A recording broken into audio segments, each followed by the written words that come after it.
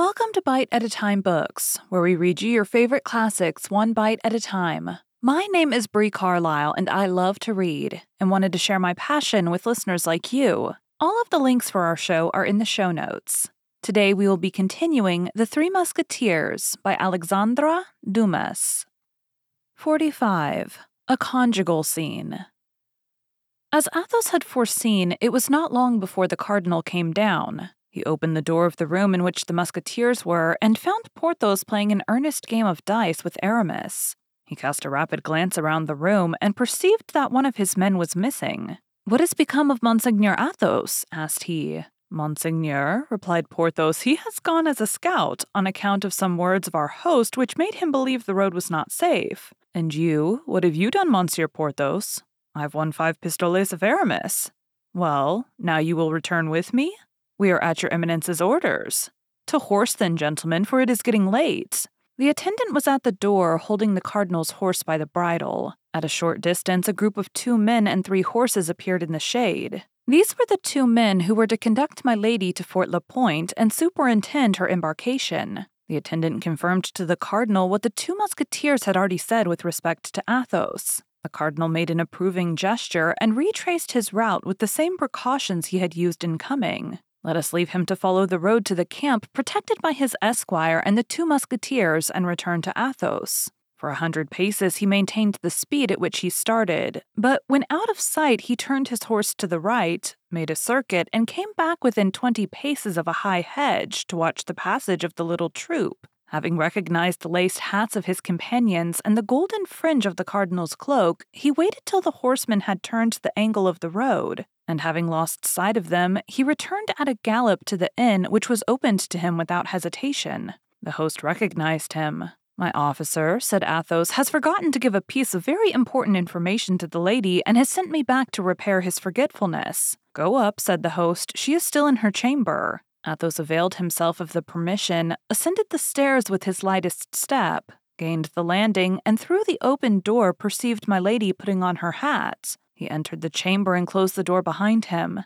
At the noise he made in pushing the bolt, my lady turned around. Athos was standing before the door, enveloped in his cloak, with his hat pulled down over his eyes. On seeing this figure, mute and immovable as a statue, my lady was frightened. "Who are you and what do you want?" cried she. Murmured Athos, "it is certainly she." And letting fall his cloak and raising his hat, he advanced toward my lady. "Do you know me, madame?" said he. My lady made 1 step forward and then drew back as if she had seen a serpent. "So far well," said Athos, "I perceive you know me." "The Count de la Fère," murmured my lady, becoming exceedingly pale and drawing back till the wall prevented her from going any farther. "Yes, my lady," replied Athos, "the Count de la Fère in person, who comes expressly from the other world to have the pleasure of paying you a visit. Sit down, madame, and let us talk, as the cardinal said." My lady, under the influence of inexpressible terror, sat down without uttering a word. "You certainly are a demon sent upon the earth," said Athos. "Your power is great, I know, but you also know that with the help of God, men have often conquered the most terrible demons. You have once before thrown yourself in my path. I thought I had crushed you, madame, but either I was deceived or hell has resuscitated you." My lady, at these words, which recalled frightful remembrances, hung down her head with a suppressed groan. "Yes, hell has resuscitated you," continued Athos. "Hell has made you rich. Hell has given you another name. Hell has almost made you another face. But it has neither effaced the stains from your soul nor the brand from your body." My lady arose as if moved by a powerful spring, and her eyes flashed lightning. Athos remained sitting. "You believed me to be dead, did you not, as I believed you to be? And the name of Athos as well concealed the Count de la Fère as the name my lady Cleric concealed Anne de Breuil. Was it not so you were called when your honored brother married us? Our position is truly a strange one," continued Athos, laughing. "We have only lived up to the present time because we believed each other dead, and because a remembrance is less oppressive than a living creature, though a remembrance is sometimes devouring." "But," said my lady in a hollow, faint voice, "what brings you back to me, and what do you want with me?" "I wish to tell you that though remaining invisible to your eyes, I have not lost sight of you." "You know what I have done?" "I can relate to you day by day your actions from your entrance to the service of the cardinal to this evening." A smile of incredulity passed over the pale lips of my lady. "Listen. It was you who cut off the 2 diamond studs from the shoulder of the Duke of Buckingham. It was you who had the Madame Bonacieux carried off. It was you who, in love with De Wardes and thinking to pass the night with him, opened the door to Monsieur d'Artagnan. It was you who, believing that De Wardes had deceived you, wished to have him killed by his rival. It was you who, when this rival had discovered your infamous secret, wished to have him killed in his turn by 2 assassins, whom you sent in pursuit of him. It was you who, finding the balls had missed their mark, sent poisoned wine with a forged letter to make your victim believe that the wine came from his friends. In short, it was you who have but now in this chamber, seated in this chair I now fill, made an engagement with Cardinal Richelieu to cause the Duke of Buckingham to be assassinated, in exchange for the promise he has made you to allow you to assassinate D'Artagnan." My lady was livid. "You must be Satan," cried she. "Perhaps," said Athos, "but at all events listen well to this. Assassinate the Duke of Buckingham or cause him to be assassinated. I care very little about that. I don't know him. Besides, he is an Englishman.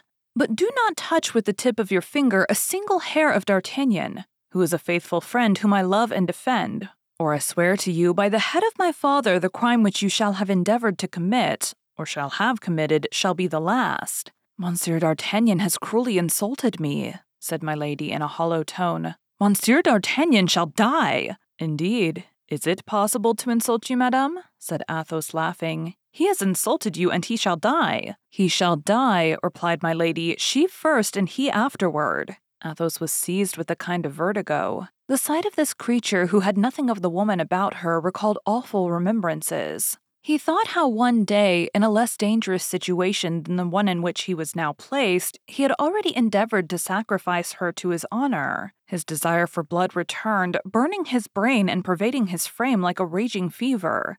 He arose in his turn, reached his hand to his belt, drew forth a pistol, and cocked it. My lady, pale as a corpse, endeavored to cry out, but her swollen tongue could utter no more than a hoarse sound which had nothing human in it, and resembled the rattle of a wild beast. Motionless against the dark tapestry, with her hair in disorder, she appeared like a horrid image of terror.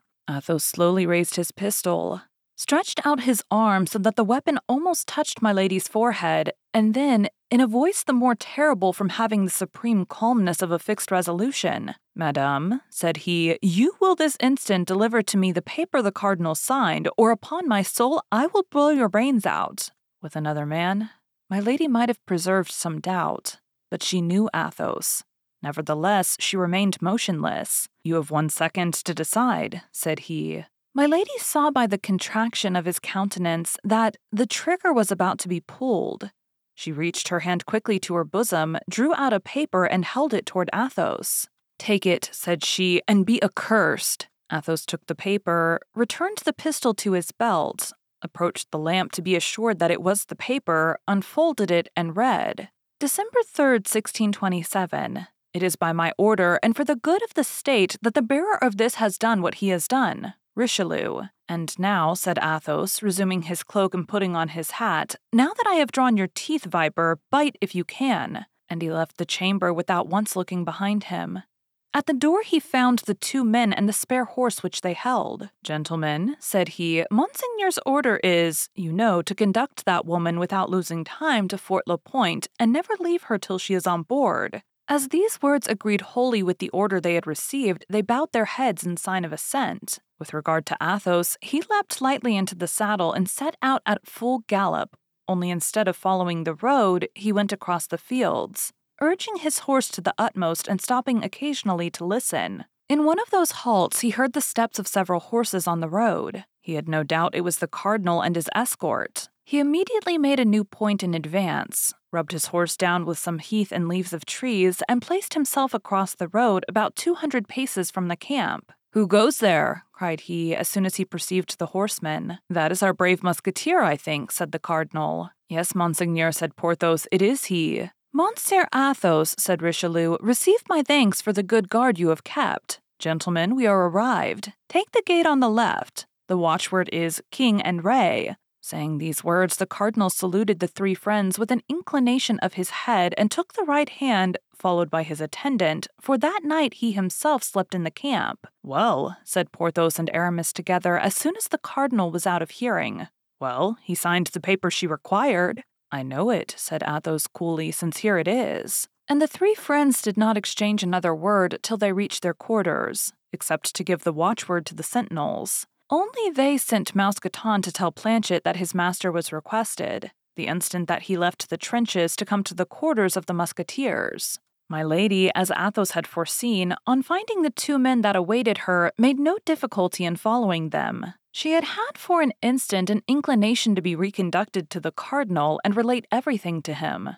But a revelation on her part would bring about a revelation on the part of Athos. She might say that Athos had hanged her, but then Athos would tell that she was branded. She thought it was best to preserve silence, to discreetly set off to accomplish her difficult mission with her usual skill, and then, all things being accomplished to the satisfaction of the cardinal, to come to him and claim her vengeance. In consequence, after having traveled all night, at 7 o'clock she was at the ford of the Point.